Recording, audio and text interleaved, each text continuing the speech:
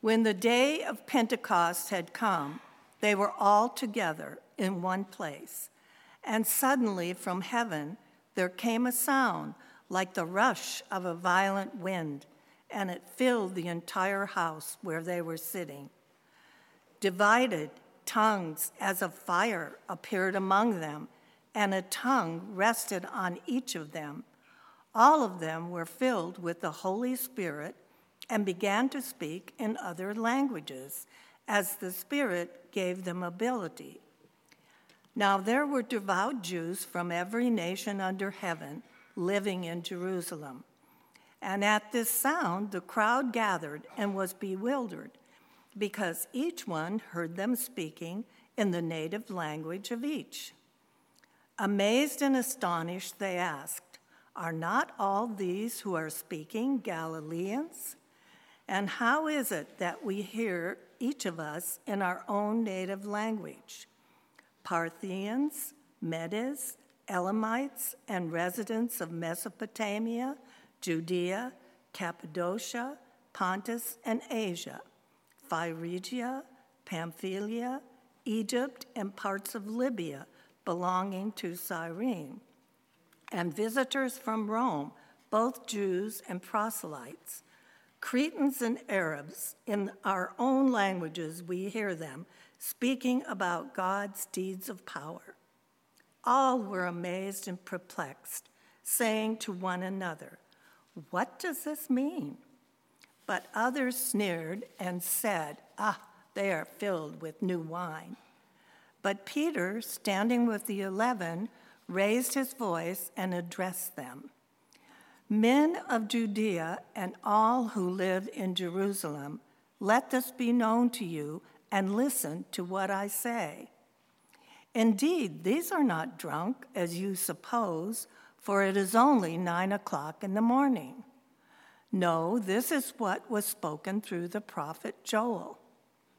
In the last days it will be, God declares, that I will pour out my Spirit upon all flesh, and your sons and your daughters shall prophesy, and your young men shall see visions, and your old men shall dream dreams. Even upon my slaves, both men and women, in those days I will pour out my Spirit, and they shall prophesy. And I will show portents in the heaven above, and signs on the earth below: blood and fire and smoky mist. The sun shall be turned to darkness and the moon to blood before the coming of the Lord's great and glorious day. Then everyone who calls on the name of the Lord shall be saved." The gospel of our Lord.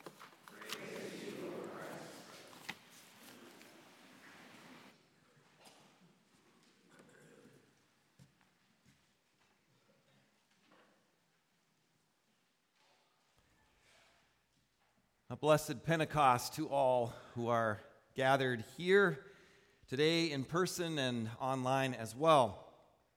This is a day of renewal, a day of rebirth in the church. And not just in our congregation, of course, but in the church, the whole church. A day of excitement, a day of leaning forward and wondering, what is God doing? What new thing is the Spirit calling us into?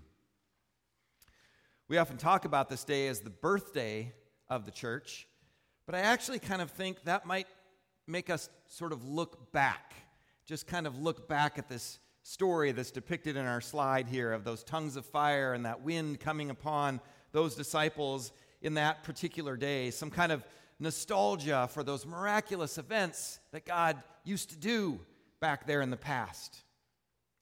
Perhaps a better way to talk about Pentecost would be to call it the rebirth day of the church. That it is a rebirth, a rebirthing, a renewal, a time of excitement and joy. Because the wind and the fire of God's Holy Spirit continue to move and to fill us this day as much as it did on that day with the disciples. It's just as present now as ever. And as much as it did in the thousands that were baptized following this event. If we were to continue to go into Acts, it's hard to know where to stop in this second chapter of Acts. But if we were to go into Peter's preaching, his sermon, this guy who's never really known what to say before, or if he does, he says the wrong thing, suddenly launches into this beautiful call, this beautiful witness of God's promises. And there are Pentecost events again and again in the book of Acts, which shows us they continue to be with us today.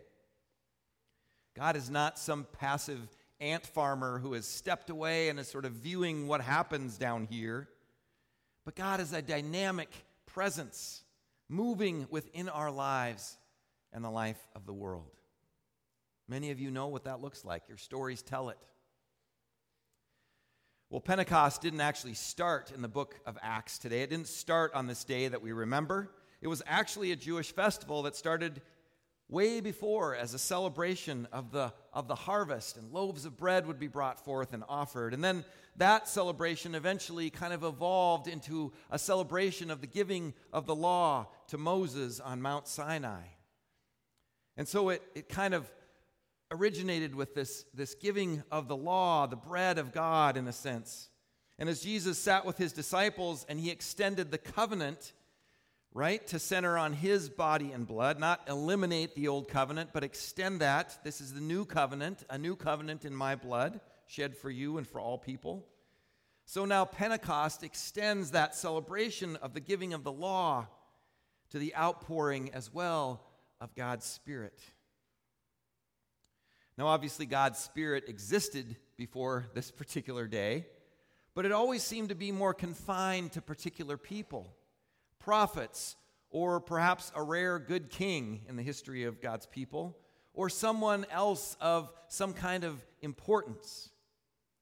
And now, on this day, what Moses longed for, back in the story where folks were coming to Moses and they said, "Hey, Moses, there are people that say they have God's Spirit, and they're speaking on their own and not according to how God's speaking through you." And Moses says, "Oh man, I wish that God would do that. I wish the Spirit would be poured on all these folks," which is his way of saying, "I am so tired of having to handle all this stuff myself." And again, in the prophet Joel, which we hear quoted in our reading for today, that the Spirit is poured out, and it's so expansive. The young men and women will speak, and the old and the young, and even the slaves and the free, God's Spirit will be poured out without limitation. That vision that Joel saw and longed for now happens and continues to happen this day.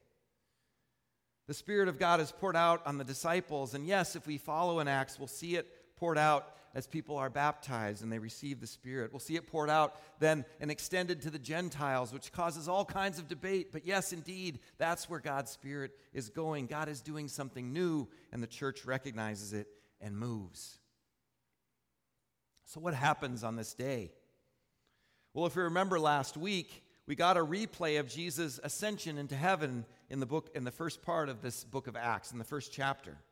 And the disciples are told by the messengers who are present with them to stop looking up into heaven and to wait for this day, this Pentecost day, for the coming of the promised Spirit of God to be poured out upon them. Go back to Jerusalem and wait for the outpouring of the Spirit.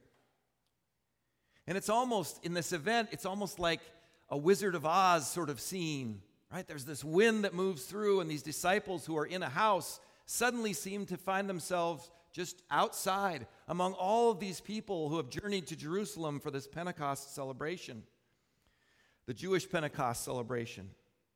And these rush of wind just kind of blows the walls away, and there they are amidst the people, and the tongues of fire descend, and suddenly they're just there in the middle of everything with these people who are gathered from all these surrounding nations. Eric H.F. Law of the Kaleidoscope Institute centers a lot of his speaking and a lot of his writing on what he calls the miracle of the tongue, but also the miracle of the ear. Now, we focus on the miracle of the tongue, this miraculous event, these tongues of fire, these disciples able to speak in different languages. But he says the miracle of the ear is also key. These disciples who have at this point, relatively no power, have no status really in their society, suddenly they can speak, and suddenly they do speak. I'm reminded of being in the hills of Guatemala, and I was there with students, of course. We were on a youth trip, and a lot of these students were like 4-year AP Spanish students. Now, the language of the people, the main language of the people we were with was Quiche, which is a dialect that it isn't Spanish, right? It's a Mayan dialect. But most of the men could also speak Spanish because they were oftentimes taking their wares down into the city and needed to speak both languages. And these AP students who had all this AP, top-notch 4 years of Spanish would refuse to speak to folks in Spanish. And I was like, come on, you guys. And I'm over there with and I'm not kidding about this, my B average 2 years of high school Spanish. 9th and 10th grade, I took the exact requirement in high school, and I got out. Almost didn't graduate from college because I had a C+ in one of my semesters. But anyway, they were going to make me take another language. But I'm trying to say things, and they're laughing at me because they're like, oh my gosh, Pastor Jonathan, your Spanish is horrible. I'm like, I know. You guys do it, right? So there's one thing to have the Spirit, to have the language to do it, and there's another thing to actually do it. Well, the disciples both receive that Spirit, and they actually act upon it. Peter, especially, in a powerful way, if you want to read on here.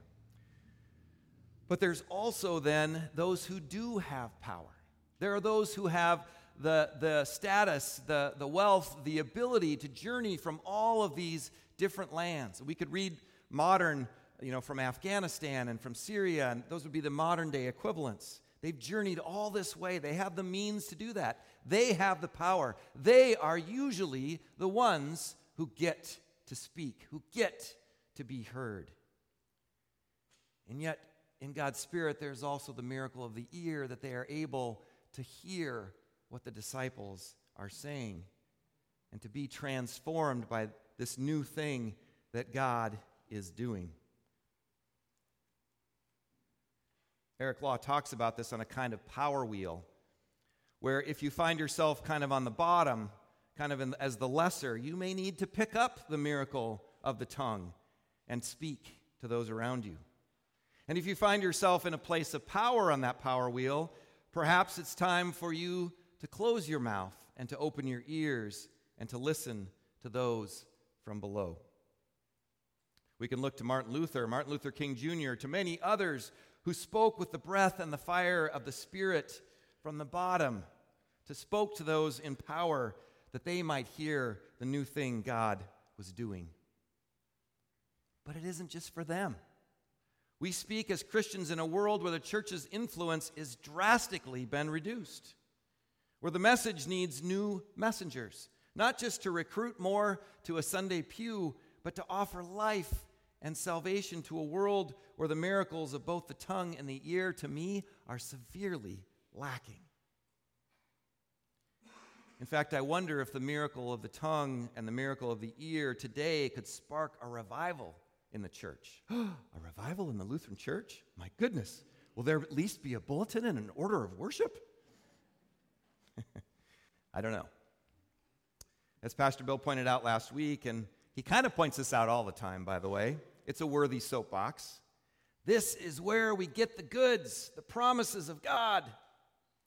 And the tongue in reading and preaching is key, and the ear in hearing what the Spirit gifts through the Word is incredibly key. But I wonder also if we who are so well fed in this place can offer something to the world as the church that may offer a kind of renewal or revival. A kind of renewal that says to others, wait, this is different. What is that? I want some of that. Because here's the thing. Maybe I'm being cynical, but the world around me, or at least the Western or United States mainstream cultural world, offers me anything but a miracle of the tongue and of the ear. The world invites me to yell, to scream my truth, making sure I am heard. No outside spirit, just something within me, all of this pressure actually upon me to find that particular voice that will be louder than the other voices or more intriguing than the other voices around me. The supposed miracle of the tongue really is simply arrogance and a lot of volume. And the supposed miracle of the ear is for me to sit in an echo chamber of the like-minded. That doesn't sound very miraculous to me. I don't know about you. In sharp contrast, the Spirit offers me humility and openness. Not shyness. The proclamation has power and needs to be proclaimed, but humility and understanding this message is God's, not mine. And if you want a history of people who weren't that great at telling God's message, you could read the Bible. You know, Moses, Peter, et cetera, et cetera, et cetera. Balaam, all kinds of folks all over the place. But when that Spirit has come upon them, as it has in us, they are suddenly able to speak. They suddenly find themselves in situations where they have the opportunity to speak or to listen.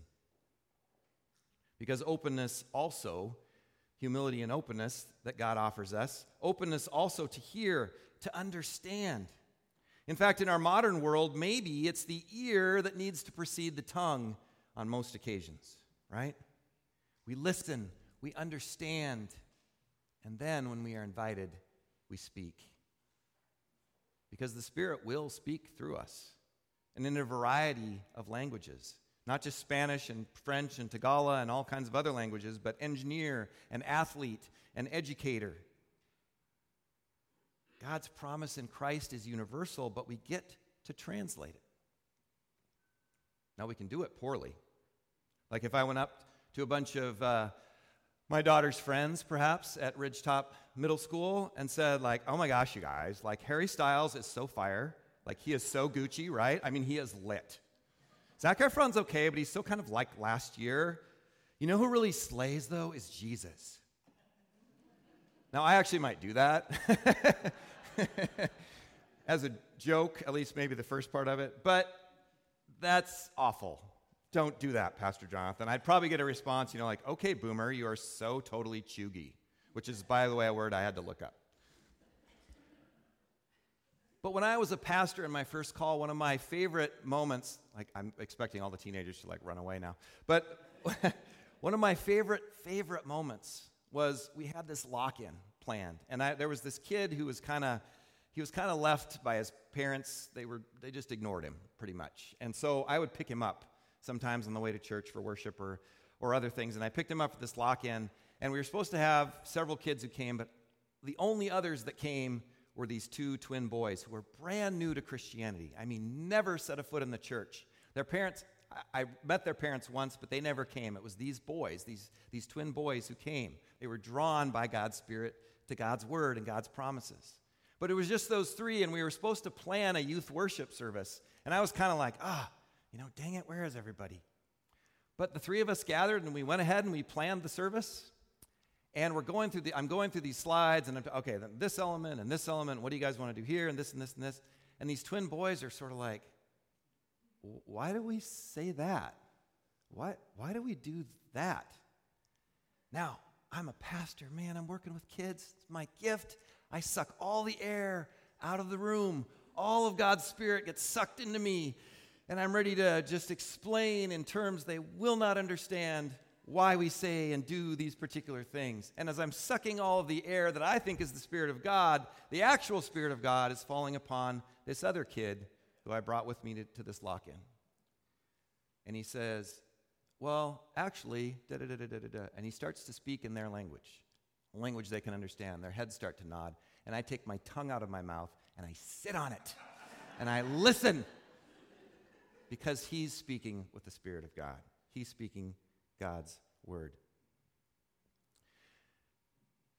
Last week, the disciples asked Jesus, hey, Jesus, is this the time when you're going to restore Israel? They've been looking for that Messiah king. They've been looking for that person to sit on David's throne. Is this the time now, Jesus? Now that you're resurrected, now, is this the time? And Jesus ascends into heaven and pours out upon them the Spirit. I think today is the answer to that question. Wherever we speak, wherever we listen, whomever we listen to or speak to, here's what unifies us. Jesus does not sit on the throne because God is not restoring Israel, and actually beyond Israel to the Gentile world, thanks be to God, unless any of you are of Jewish descent, right? God's Spirit reached into that world as well. But in Christ and in the Spirit, God has restored Israel and the whole world, not around land, not around a building, a temple, a church, but around God's Spirit, which continues to move in dynamic and powerful and amazing ways that surprise us, even on the inside, sometimes by the voices that have been kept on the outside, and sometimes surprise us as we speak words that we know are not our own, but give life to others who need to hear something different, something life-giving, something different than the world offers. And so may we speak, and may we hear, and may the church continue to thrive. In Christ's name, amen.